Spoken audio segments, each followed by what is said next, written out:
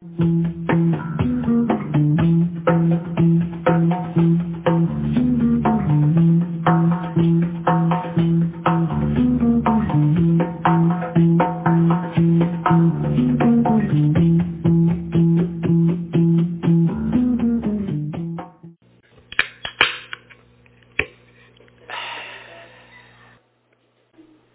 to see you tonight. Glad you're here. I'm going to take a few moments to pray, and then we will get moving with the study. So let's pray. Father, thank you for just your Holy Spirit as our teacher tonight. I pray that He would instruct us, teach us, bring revelation into our lives. I ask God that we would put ourselves in a position to hear you and to learn from you and to receive from you what you have for us. I ask God that as we've gathered in the name of Jesus, we would not only recognize or not only proclaim your presence, but actually enjoy and benefit from your presence and being before you tonight. So God, I pray that we would allow your Holy Spirit to have His way. We would allow your word to penetrate our hearts, our minds, our spirits. And I pray, Father, that we'd respond to you as you challenge us, as you bring revelation, as you bring understanding, and as your words applied to our life. I pray, God, we would respond tonight and allow you to do the work that you want to do. So we offer ourselves to you. We ask God, have your way. We ask in Jesus' name. Amen. All right. If you have your Bibles, let's open up to Haggai chapter 1. Haggai 1. Reminder for our podcast listeners that we have an interactive feature with Bible study, and that is through a website at www.speakpipe.com. That's speakpipe.com/Monday Night Bible Study, all one word. You go there to that webpage, and there's a button that you can toggle, and you can leave us what would appear to be a voicemail. And we'd love to hear from you. Could be just saying hi, or maybe you have a question about Bible study, or maybe you have a comment, or you just want to tell us where you're from. But we'd love to hear from you. Could be something good God's doing in your life. So drop us a line, leave us a message, and we'll endeavor to play that at our next Bible study.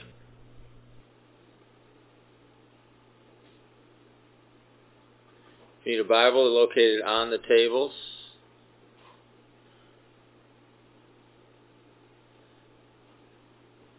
Haggai chapter 1, and I need a volunteer to read verses 5 and 6. Haggai 1, 5 and 6.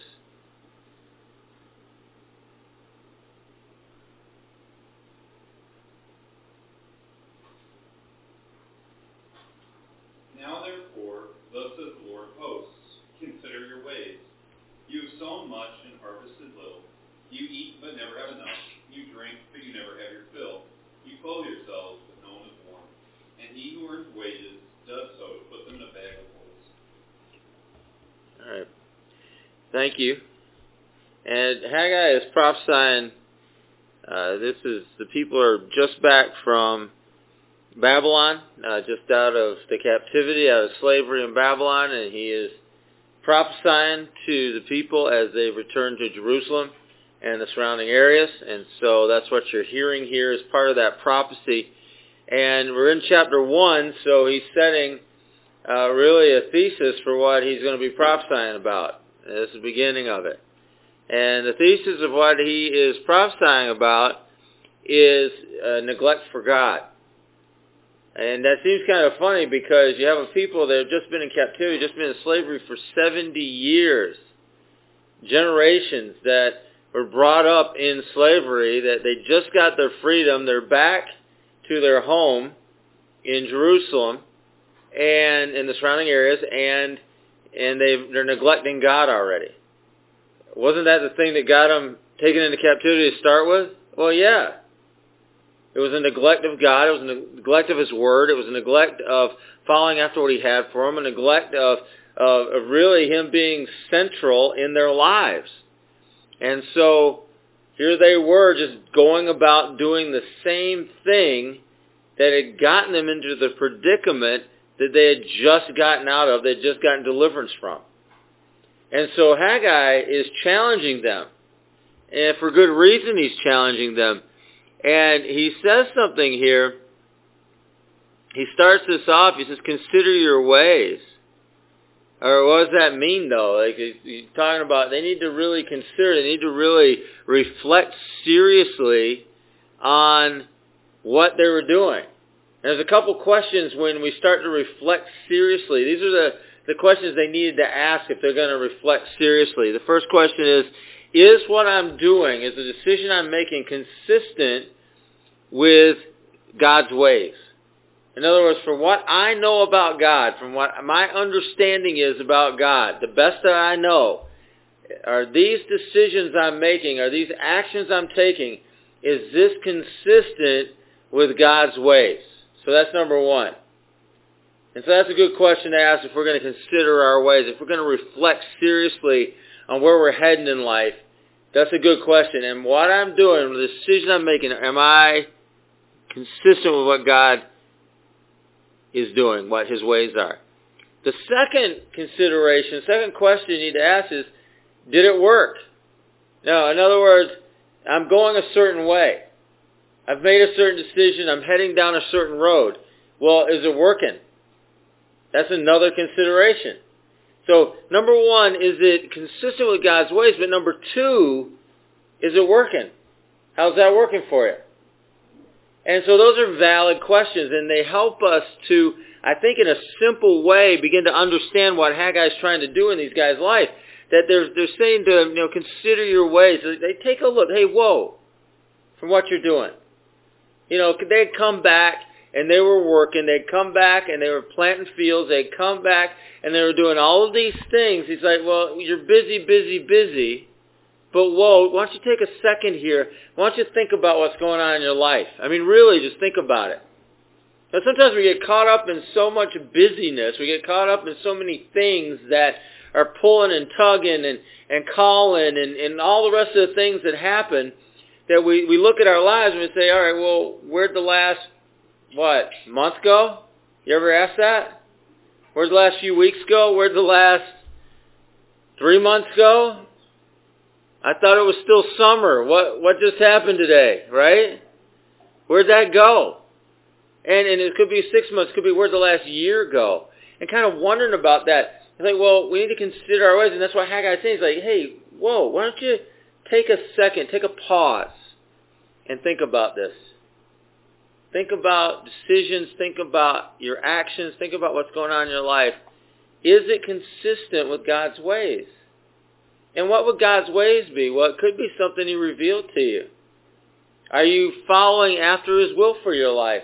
Are you following after that word that He gave you? Are you following after what He showed you? Are you following after what He told you? And that ultimately is up to you to do. So if you have a word that God gave you and this is something He wanted you to do, He's instructing you to do, then that's on you to follow after that with your life. And you need to pause every now and then and say, am I in line with that or not? And that's a valid question. Am I in line with that? And it could be anything.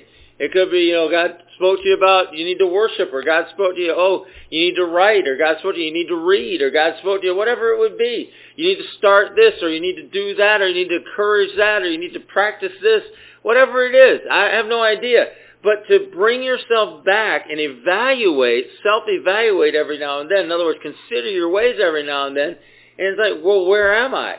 And if you put it in that term, I want you to think about this for a second, in those terms, then that consideration of your ways needs to take place probably a lot more often than we would normally do it. Like we need to reevaluate, we need to reorientate probably a lot sooner than what we actually think of when it comes time to do this. I mean, if you think about it, you don't want to get that far off track, do you?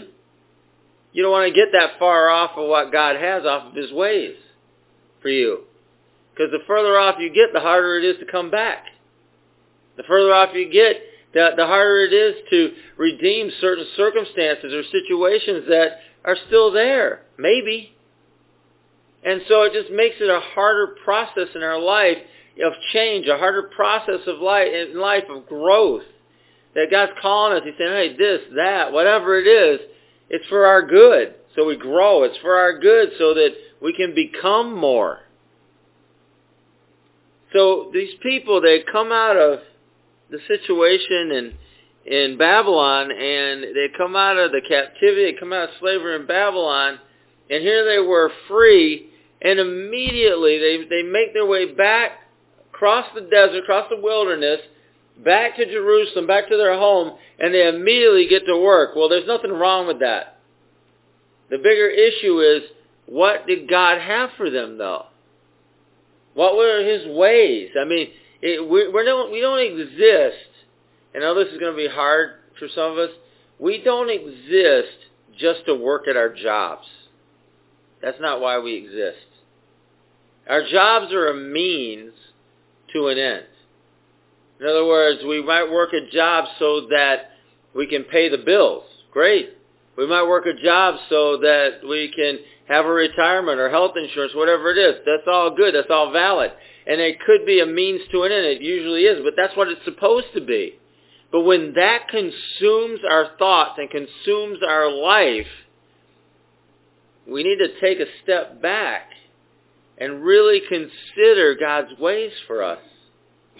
And part of God's ways for us is that we're created as spiritual beings. Part of God's ways for us is that we're created to worship. Part of God's ways for us is that we are created to have fellowship with Him. I mean, Adam and Eve, they had duties in the Garden of Eden. They had stuff that they were supposed to do. But that never that never trumped them spending time with God. That never got in the way of them fellowshipping with their Creator. It never got in the way of them spending time with Him in the cool of the day. That's just not how it worked.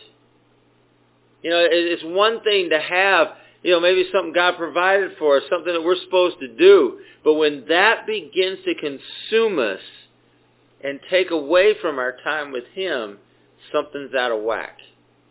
Something's out of balance. And that's what had happened to the people. They came back from Babylon, started just immediately replanting, trying to get things going in Jerusalem and around Jerusalem, and things got out of whack. That's just what happened. And so Haggai is trying to call them back. They're trying to call them back. I mean, a good question. Well, when you ask the question, did it work? Well, are you happy? Did it work? Are you happy with the way things are? Did you get rich? Is that what happened? You read online that if you do X, Y, and Z, you work a job, but you get a second job and you put all that money away.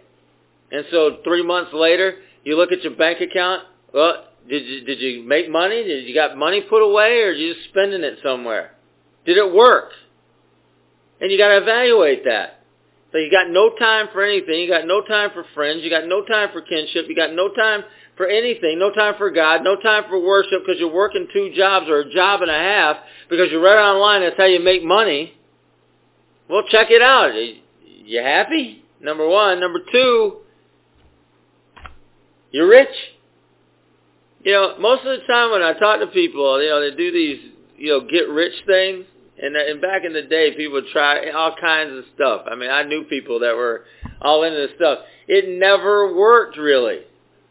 It just didn't work.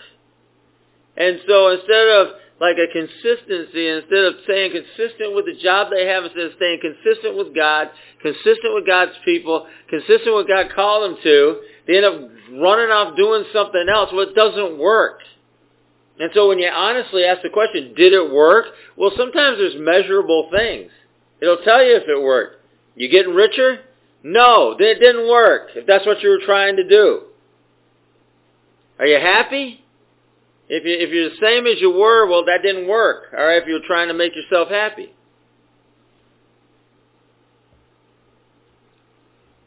And so that's why we're encouraged to reflect seriously on our life every now and then.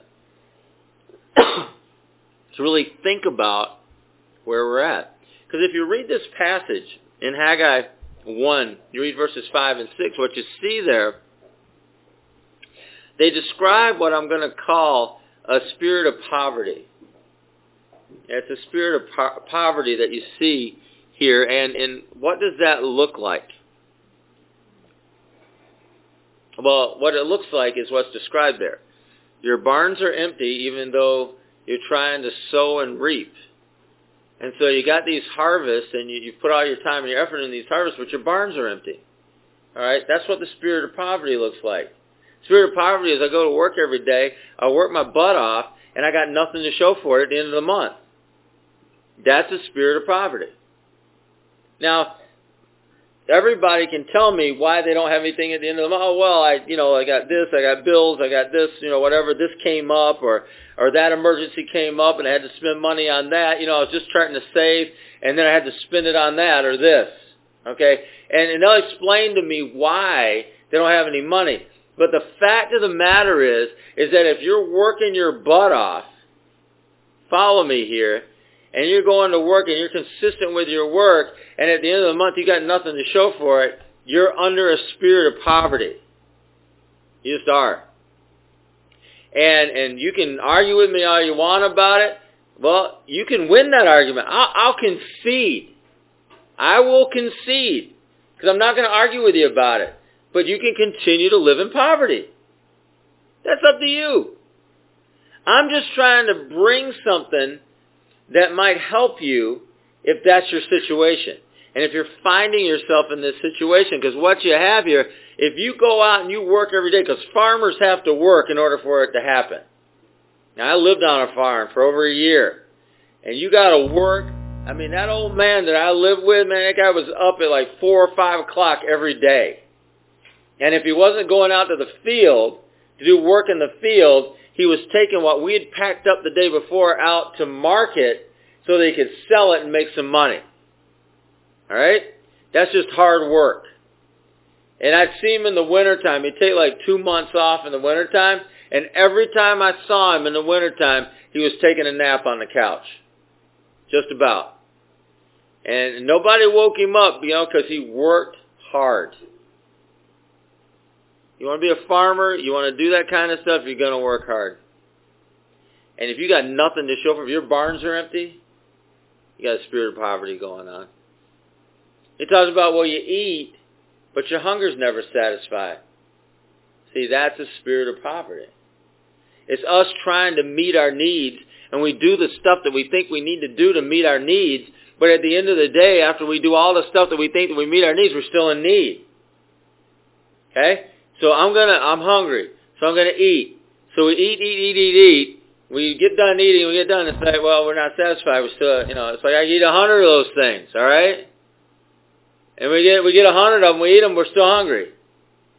You can't eat enough. You can't consume enough to satisfy you. That's a spirit of poverty. Talks about clothing.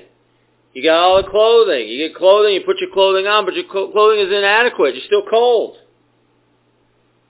And so what's being described there, that inadequacy of the clothing that we have, it's not like we don't have anything. We do have something. We have clothing. We put the clothing on, but the clothing doesn't work the way it's supposed to. And we're still cold. And so we look at that, and I want you to think about that in terms of a spirit of poverty. You got wine. You go out and you make it. You got the grapes that you grow. And you press the wine, you get all the wine that's made, but it's always too little. It's never enough. Never enough. You always run out. I hate running out of stuff. I hate it. Especially if I'm in the middle of something. I just hate running out of stuff. I buy extra stuff so I don't run out. Because it makes me crazy. Especially if I'm in the middle of something, middle of a project, middle of working on something, I will take extra stuff with me so I don't run out. And what I do with the extra stuff, I stick it in my bag, my work bag. And then so if it comes up, oh, I need that. Okay. I use a little timer at the gym. The Gym Boss Plus. I use at the gym. All right, you know how many batteries I have in my car for that thing? 3. I have 3 batteries in my car for that. And I switch them out every few months. Why? Because I don't want to run out of battery for the Gym Boss Plus. Because it makes me crazy. But it's like, you make it, but it'd be like if I had 3 batteries, I switch out every 3 months, and every time I go to use one, it's dead. Right? Yeah, you run out. It's the spirit of poverty. And the general idea behind this, and this is what I said from the start, the spirit of poverty is marked by your expenses overtaking your labor. That's how it's marked. Your expenses overtake your labor. Nothing prospers. Now, I'm not making fun of anybody. I'm not judging anybody. I'm just saying this is the condition that's being described here by Haggai. Haggai is describing to the people of Jerusalem. He's describing to the people that have come back from the captivity. And he's saying to them, this is your condition. And you really need to consider your ways. Because what were the 2 questions? Is it consistent with God's ways? Number 1, are you being consistent with God's ways? Number 2, is it working? And all he's doing here is pointing out, it's not working. It's not working. In other words, you're going out and you're planting and you're reaping. You're doing all of those things that you're supposed to be doing. You're working sun up to sun down, and your barns are still empty. It's not working. You're pressing wine and you're growing grapes and you're making wine, but when you go to drink it, it just runs out. It's not working. You're making clothes. You're shearing the sheep and you're making your clothes out of wool, but when you wear them and it's cold out, you're still cold. They're not working. None of this is working. And he wants them to see that. He wants them to hear that. He wants them to take hold of that for their lives so that they can change. That's the whole reason behind this. He wasn't making fun of them. He wasn't judging them. He wasn't telling them, hey, you know, you guys are losers because you can't make things work out. He's not saying that at all. He's giving them the opportunity to recognize what's going on and to see change in their life. Because that's how God works. That's consistent with God's ways. He wants us to change. He doesn't want to keep hurting ourselves. He doesn't want us to keep living in the spirit of poverty. He doesn't want us to keep just, barely or not making ends meet. That's not his desire for us. But his desire is that we have what we need and we're taken care of. I mean, he describes himself as the God who provides for his people. And he does. He does, however he chooses to do it. You think about Jesus and the disciples, I mean, their needs were provided for. As they traveled around and as they went about the work that the Father had called him to, Jesus' needs were provided for. It's the way it was. The disciples' needs were provided for. I mean, when Jesus needed to pay the temple tax, well, how did he provide? What happened? Anybody remember that story? Yeah, the fish. They go out and catch a fish. He looked in his mouth. There it is. There's enough for me and enough for you. Thanks a lot. Right. And I know that, okay, all right, well, that was supernatural. Yeah, well, we serve a supernatural God. We serve a God that multiplies things. We serve a God that does things that we can't understand. I mean, you want me to explain certain things, I can't explain them. I mean, you talk to me all day, or I can talk to you all day about the tithe. All right? How does the tithe work? Well, it just works. Well, why? I don't know.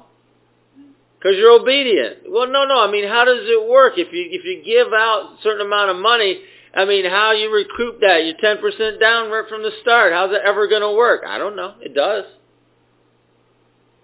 It does, and I am convinced it does. I mean, it's been proven out. I mean, that stuff's been proven out in my life for over 40 years now. That works. That thing works. And you can tell me it's not going to work. You can show me on a piece of paper, okay, well, you're starting at only 90%, blah, blah, blah, blah. Yeah, whatever. I don't care. And maybe on your piece of paper it doesn't work, but let me ask you two questions. Is it consistent with God's ways? Yeah, He told us to. Is it working? Yes. That's all I need to know. All right? That's considering my ways. Is it working? Yeah. Is it what God told me to? Yeah. I'll keep going. And how many people have I met that their finances are completely out of whack? And they're going to be out of whack. I don't care if they got the 10% in or 20% or 30%. They're still out of whack. They're out of order. They're out of God's ways. Is it working? No. No. Well, so we have an opportunity to change. Because bottom line is that what Haggai was talking about, he's talking about a spirit of poverty. Well, the spirit of poverty results from selfishness. That's how it happens in us. We get selfish. And that selfishness can be different forms. We can look at, well, we're worried about this, or we're concerned about that, or we have fear of this or whatever, but it all stems from the same selfishness in our lives. And so this selfishness will encourage us toward neglecting God and His Word. That's just how it works. And you get these ideas, like you meet people, oh, good intentions. What do good intentions get you? Nothing. Nothing. Because talk is cheap. Well, I figure I intend to do that. Well, if you intend to do it, then do it. Then do it. What does Yoda say? Do or do not. There is no try. Yeah. Yeah. Wisdom from a puppet. There it is. All right? A little Muppet there told us, gave us some wisdom. But it's the same wisdom you see all through the Scriptures in that it's like good intentions. Well, good intentions, yeah, but no. It didn't happen. Well, I wanted to do it. Well, if you wanted to do it, then you do it. Just how it is. And you know what? Your ways, when the Bible talks about consider your ways lead somewhere. Or they wouldn't be ways. And so you can't think of this as like an individual action only. Because it's not an individual action. This is us making decisions about our direction. These are us making decisions about our ways. In other words, not a mistake. Not something that we neglected. Not something we forgot about. Not something that was a one-off and that was it. But this is actually our ways. And our ways actually go somewhere. And we need to recognize that. And when we make choices, selfish choices, and we consistently make those choices, it goes somewhere. And it's probably not where we want to go. It's probably not where we thought we were going to go. It's probably not where somebody promised us we were going to go. And we follow after those ways, and they lead to somewhere. Whether it's poverty, depression, fear, inaction, I don't know, somewhere. They're going to lead somewhere. Because that's why it's a way. See? It's a way. Which way did he go? That way. You go in that direction then. And it goes to wherever's over there. So, I'm going to look up some verses. Somebody look at Hosea chapter 4 and verse 10.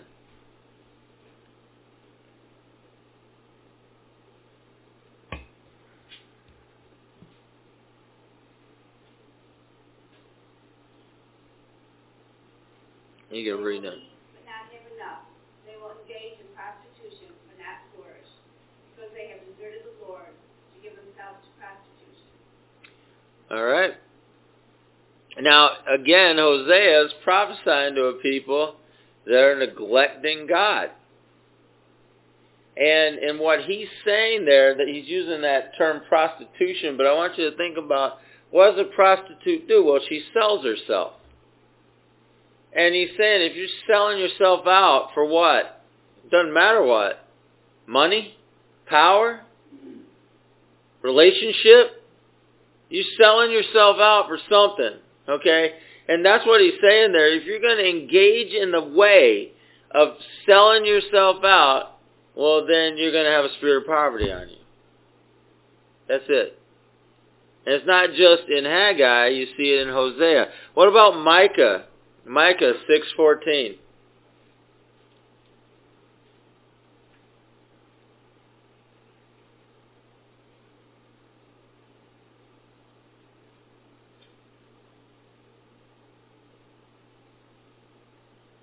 You eat but not be satisfied. Your stomach will still be empty. All right.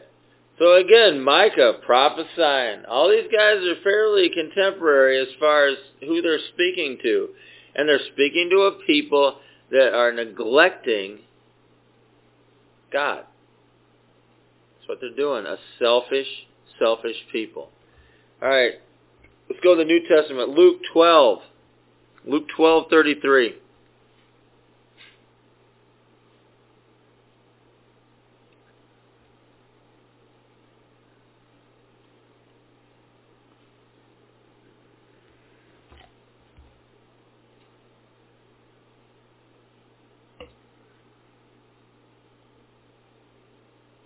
Sell your possessions and give to the poor. Provide purses for yourselves that will not wear out. Treasure in heaven that will never fail. Where no thief comes near and no moth destroys. All right, so Jesus is giving us how you do it. And how you do it isn't selfishness. How you do it is generosity. How you do it is giving of what you have and being generous with what you have, and that's how you do it. That you build up a treasure in heaven that can't be touched by any of the threats or any of the things that can take away things that we have here. It can't be. And so it's a choice. It's an investment choice that I'm going to invest in eternity. I'm going to invest in things that matter. I'm going to invest in how God does things. I'm going to invest in the way that God directs me. And so when we make that kind of a choice, that releases us from any spirit of poverty, but also puts us in a place of God's blessing. Whether in this life or the next, we're in a place of God's blessing. And that's just a fact. You see, part of the idea of selfishness is the idea of a misplaced priority in our life. Because misplaced priorities are a big issue in that it depends on who's first in your life. You think about, it's like me first attitudes. That's a misplaced priority. At the top of your priority list, me. Okay, that's a little bit misplaced, a lot misplaced. And you think about the idea behind that, and you hear people say things, well, I got all this stuff to do right now, and I'll get around to God when I have a little more time. Yeah, that's not going to happen. That just doesn't happen like that. It doesn't happen that you get around to God when you got more time or when it's convenient. Because I don't know when it's ever convenient. I don't know how that happens where we think, well, this is just going to be a convenience. You know, when I worked with the student populations, and I was talking to, I think, Patrick about this the other day, and the idea behind it is that I ran a ministry on, I don't know how many campuses. Fredonia, I ran that ministry. Kim took that over. I ran a ministry at Syracuse. I ran a ministry at Cornell. And not one place where I ever ran a ministry did students ever just have enough time to come to my meetings. All right? Didn't happen. In other words, Syracuse University, they get the students in at the beginning of the semester, and they just tell them, they scare them, right? At the beginning of the semester, it's like, you got to put 100% into this class. You need to put in 4 hours a night on this class. Well, every class says that. What, you put in 20 hours a night? There's not 20 hours in the night. But I mean, it's like that kind of an attitude. And so, specifically at Syracuse and at Cornell, there was never time. Never time. And there wasn't going to be time.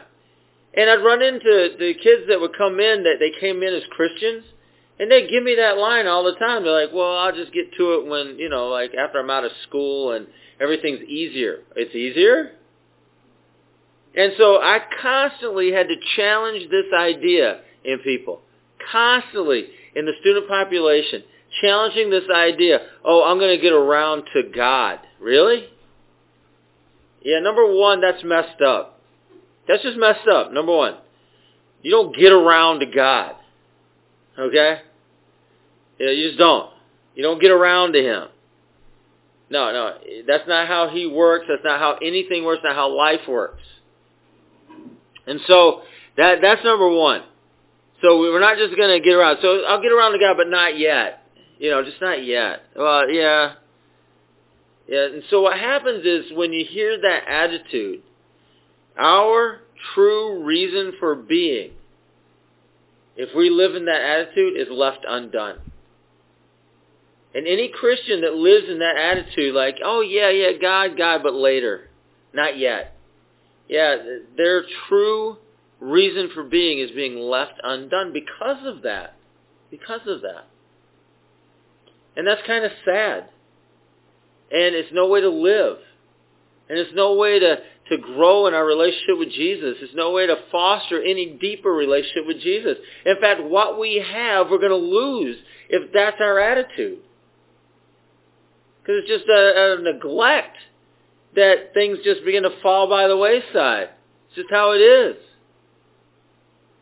I came to know Jesus. I was in a really rigorous program. And that program required tons of studying every single day. It just did. And I'm a terrible memorizer. And I had to study and I had to spend time and I had to read and all of these things. But I was taking like so many credit hours a semester or whatever it was. And there was never any time per se like that. When I came to know Jesus, something snapped in me. I was in the middle of a semester and something snapped in my head, something snapped in my spirit. It's like, this is more important than that. And that's what priority means. You get that? And so something has to snap in us that this, God, is more important than that, whatever it is. And to be able to make that kind of a decision. That He's just more important. He was more important. His word was more important. His will for my life was more important. And you know what? That was correct. Because that rigorous course of study that I was studying at the time, I'm not doing that now. I never did that. Ever. I never spent one day, I never spent 1 hour doing what I was studying at that time. But I've spent countless, thousands of hours doing what He had for me, and it was right from the start. See, that was correct. And so we have to find ourselves in the right priority to make the right decision. This is more important than that. This is more worthy of my time than that. This is going to be something I'm going to put effort into and not that. And being able to make those kind of decisions in our life. Just to be able to do it. I got some verses for you. Let's go Psalm 16:11. Psalm 16:11.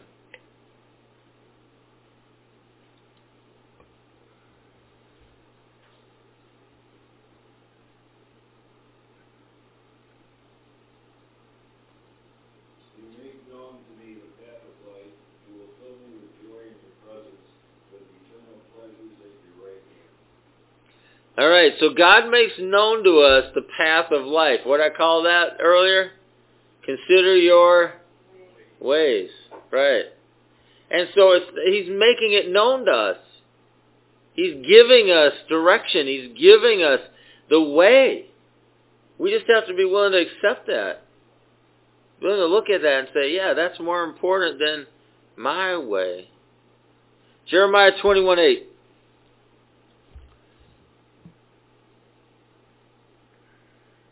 Jeremiah 21:8. Furthermore, tell the people, this is what the Lord says. See, I am setting before you the way of life and the way of death. Consider your ways. And that there Jeremiah, he's making it plain. He's like, I'm going to set before you two ways. You got the way of life and the way of death. You need to consider your way. We need to consider our ways. And there's nothing wrong with that. There's nothing wrong with reevaluating every now and then. Look and say, where am I?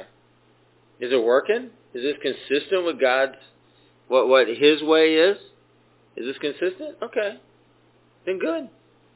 Am I achieving life?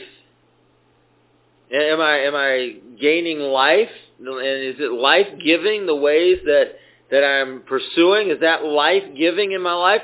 Or am I slowly dying inside by pursuing this? Which is it? You got to consider your ways every now and then. And so we can look at that and say, is it working? Well, is it life-giving? Or am I dying? Yeah. I'll tell you if it's working or not. Proverbs 6:23.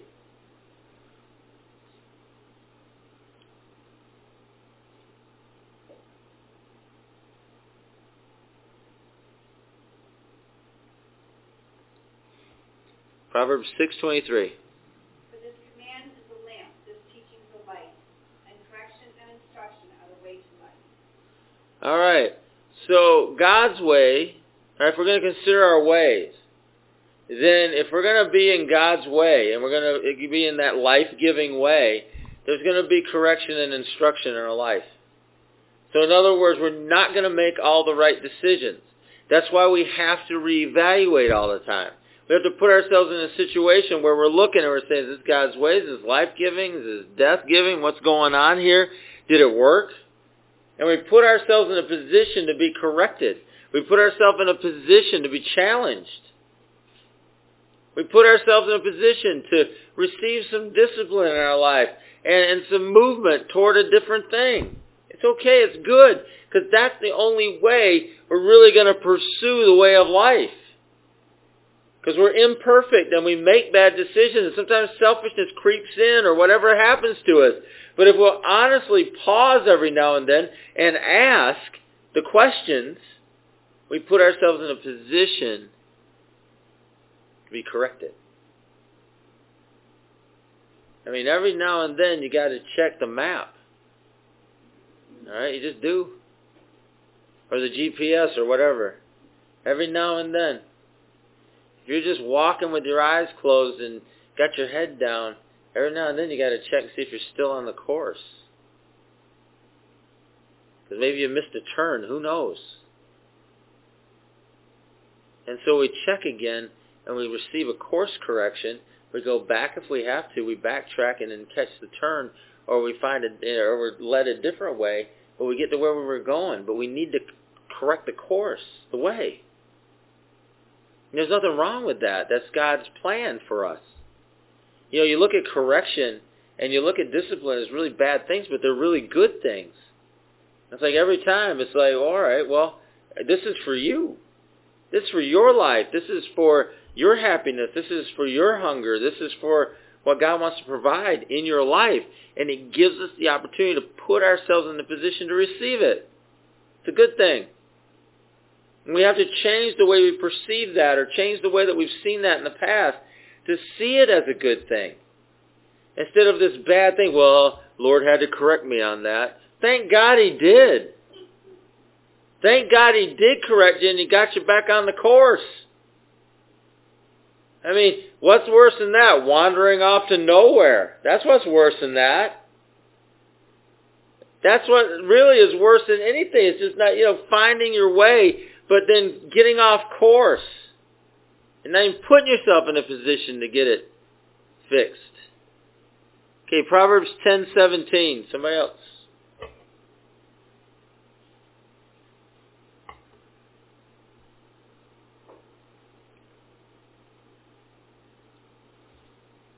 Proverbs 10:17. Whoever eats discipline shows the way to life, but whoever ignores correction leads others astray. Yeah, who gets the way of life?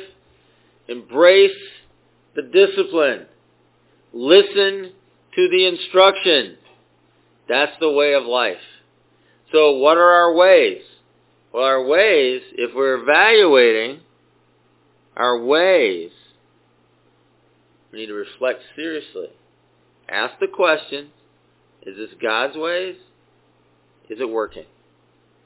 What do you say, God? Look around. Let Him bring the correction. Let Him bring the discipline into our life to get us back on the good way, the life-giving way. That's what He desires. That's what He has for us. That's how this works. That's the plan. Well, I don't like that. Well, that's too bad. I mean, I don't know what to tell you. I mean, maybe your parents were mean to you, and so you don't like to be disciplined. I'm sorry. But God's not your parents. That's not who He is. And maybe your dad was mean because you messed up and you were never allowed to make a mistake. Well, that's not God. That's not God.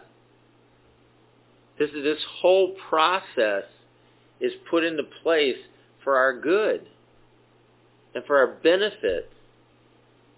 And the fact that He's willing to consistently, when we ask Him, just say, God, am I still on course? You consider your ways. And let Him change your course a little bit. Let Him correct you. Let Him discipline you. You'll be better off. It's a positive thing in our life when we receive correction and discipline. A positive thing. Puts us on the way of life. Okay, Proverbs 16:25.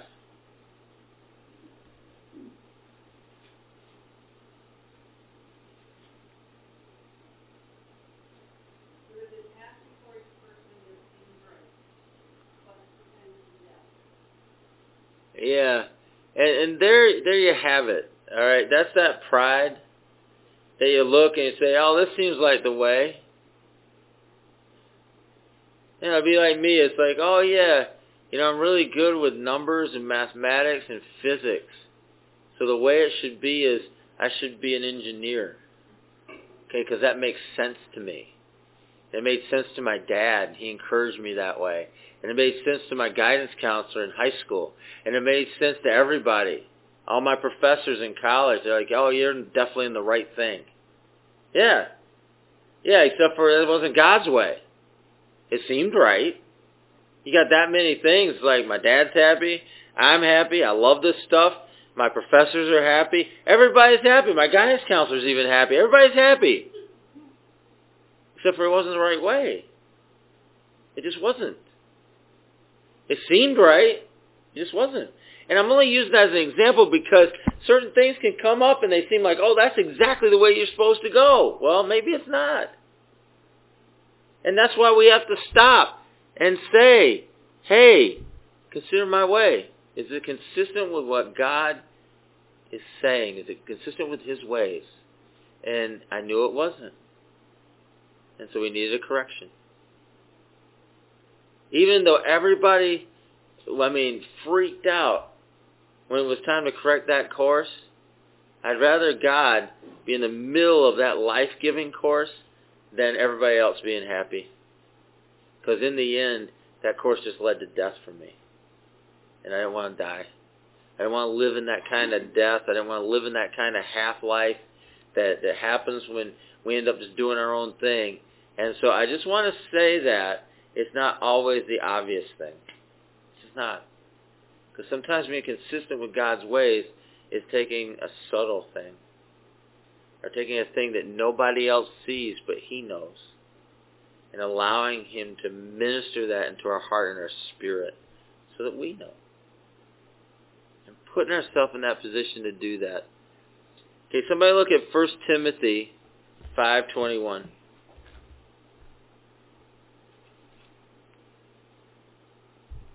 1 Timothy 5:21.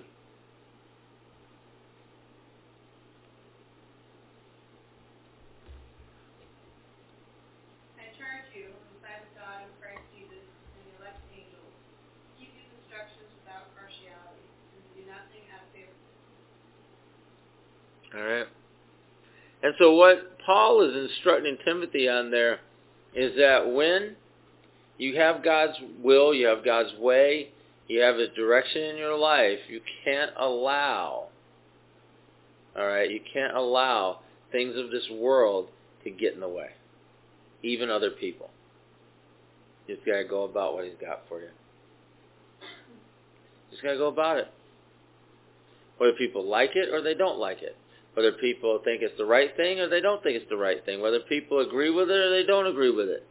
We got to hold on to what God has for us. And not always depend on the opinions and whatever else somebody else says. I mean, people ask me my opinion all the time about things, and there's certain things I just don't answer. Because it doesn't matter. And I don't answer because it really, really doesn't matter. If you need to make a decision and you need to step up in your life, then do it. Don't depend on my answer to that question or anybody else's. Take hold of what God has for you and you begin to move forward with that. That's what He has. Last thing I want to talk to you about is the results. The spirit of poverty results from selfishness. It results from misplaced priorities. And it also results from God not being preeminent in our lives. And that word preeminent is a word that talks about being over everything. So if we have priorities in our life, He's over everyone. We got a list, things that are most important, 1, 2, 3. He's not number one on the list. He's over the whole list. That's what being preeminent means.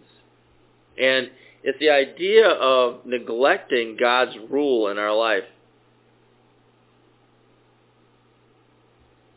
And what happens is when God is ruling in our life, when God is over all of our life, then things begin to change.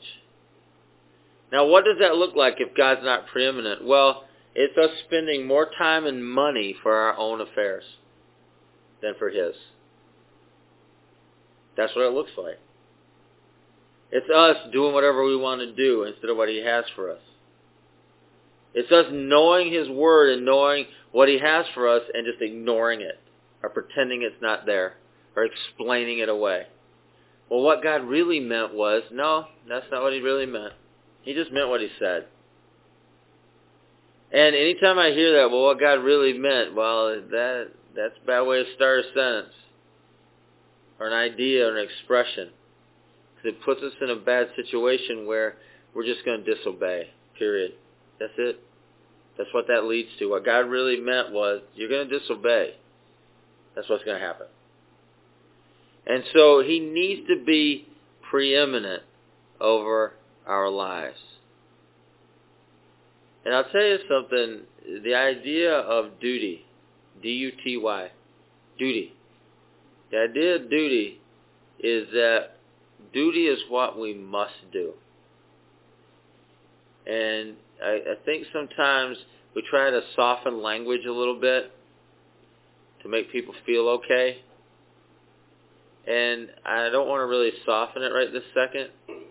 I just want you to hear this, is that we have a duty to act on what God tells us.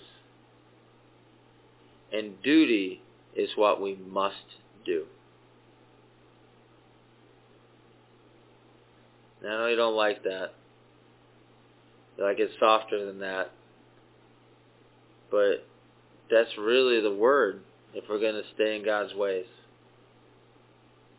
If we're going to live a life where it works. These people in Haggai, specifically, what they had done is that they had come back to Jerusalem. They were supposed to rebuild the temple. That's what they're supposed to do. But they were consuming everything they produced on themselves. And it still wasn't enough.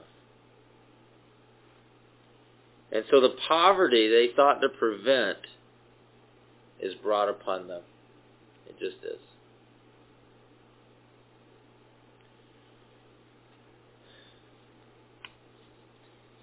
Reading through some of the commentaries and see things like, well, God is punishing them. No, I don't believe that.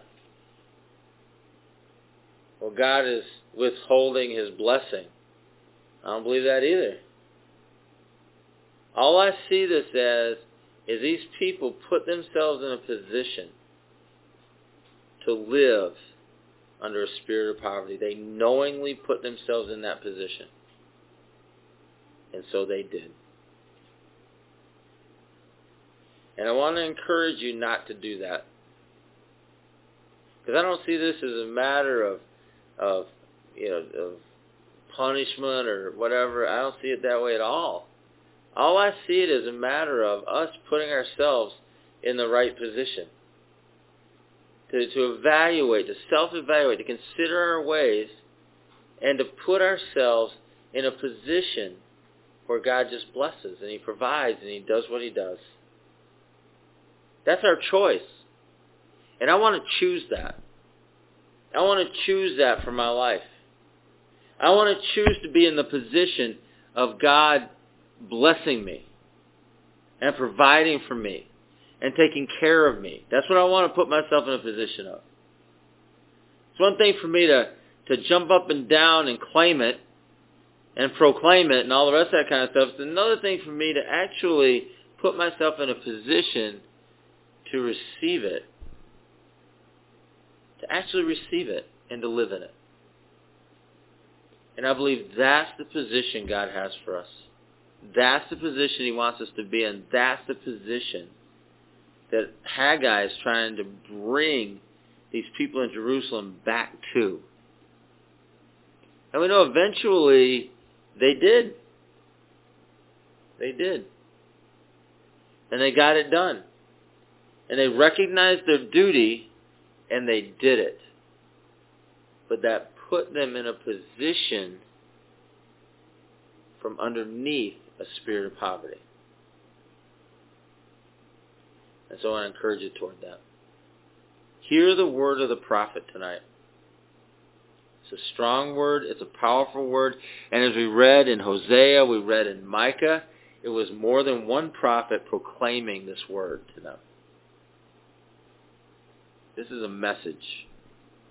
A message that Jesus then proclaimed in His teachings. Can I ask you to pray with me? Heavenly Father, I thank You for just Your love and provision over our lives. I thank You, God, that You make a way for us. And that, God, You've given us the words of life, the ways of life. You speak them. You show it. God, Your word is clear about it. And I just want to say thanks for that. I want to say thanks that we serve a God who takes care of His people. And that You love us and that You have the best for us. You just do. Whatever the best may be or look like, that's not for us to decide. That's Yours. That's Yours, God. And so tonight I pray that we'd put ourselves in a better position. We'd put ourselves in a position that would be under Your blessing, a position under Your provision. A position, Lord God, where we find ourselves in the midst of Your love and Your grace over our lives. I pray, God, that You would break selfishness over us. Yeah. Just break it. I pray, God, that You would realign and bring order to our priorities. And I pray, Jesus, that You would be preeminent over everything. Preeminent in our lives, preeminent over our decisions, preeminent over all the things that are taking place right here and right now. Rise up, God, and be God over us and over my life. I pray a breaking of the spirit of poverty over people as decisions are made, choices are made, and as the ways that we have chosen begin to move into Your ways. I pray You'd break that spirit of poverty and set us free. In Jesus' name. In Jesus' name. Be free in Jesus' name.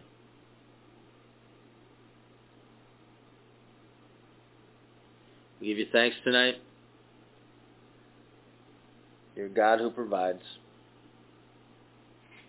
We ask these things in Jesus' name. Let's agree by saying amen. Amen. All right, good to see everybody tonight. Thanks for coming. UCF of Syracuse is a relational gathering of diversity in action. Economics, education, employment, background, and culture span the spectrum as we gather for the purpose of life in Christ. You know, me and Christ are homies. That's good. He's really cool, you know. We super close, yo. Your homeboy? Yeah. All right. Anyways, so musicians, writers, painters. You know, my cousin's a painter. Yeah? What do you paint? Houses. Oh, man. My cousin, your cousin should hook up. Yeah. So, yeah, painters and other artists express their work through the body of life of this faith community, like the comunidad. Yeah, so there's a lot of people. Yeah. No. Started in 1997. That's a long time ago, yo. That's back in the day. That was before I had my eyebrows tattooed on and I everything. remember that. Mm-hmm. Yeah. As an outgrowth of chaplaincy of Syracuse University, UCF continues to gather in the Westcott neighborhood of Syracuse. Oh, me and my homegirls, we walk up and down there all the time. I know, that's our hood. Mm-hmm. So it's in Syracuse, New York to share the love and hope of Christ. Again, we homies. You know, yeah.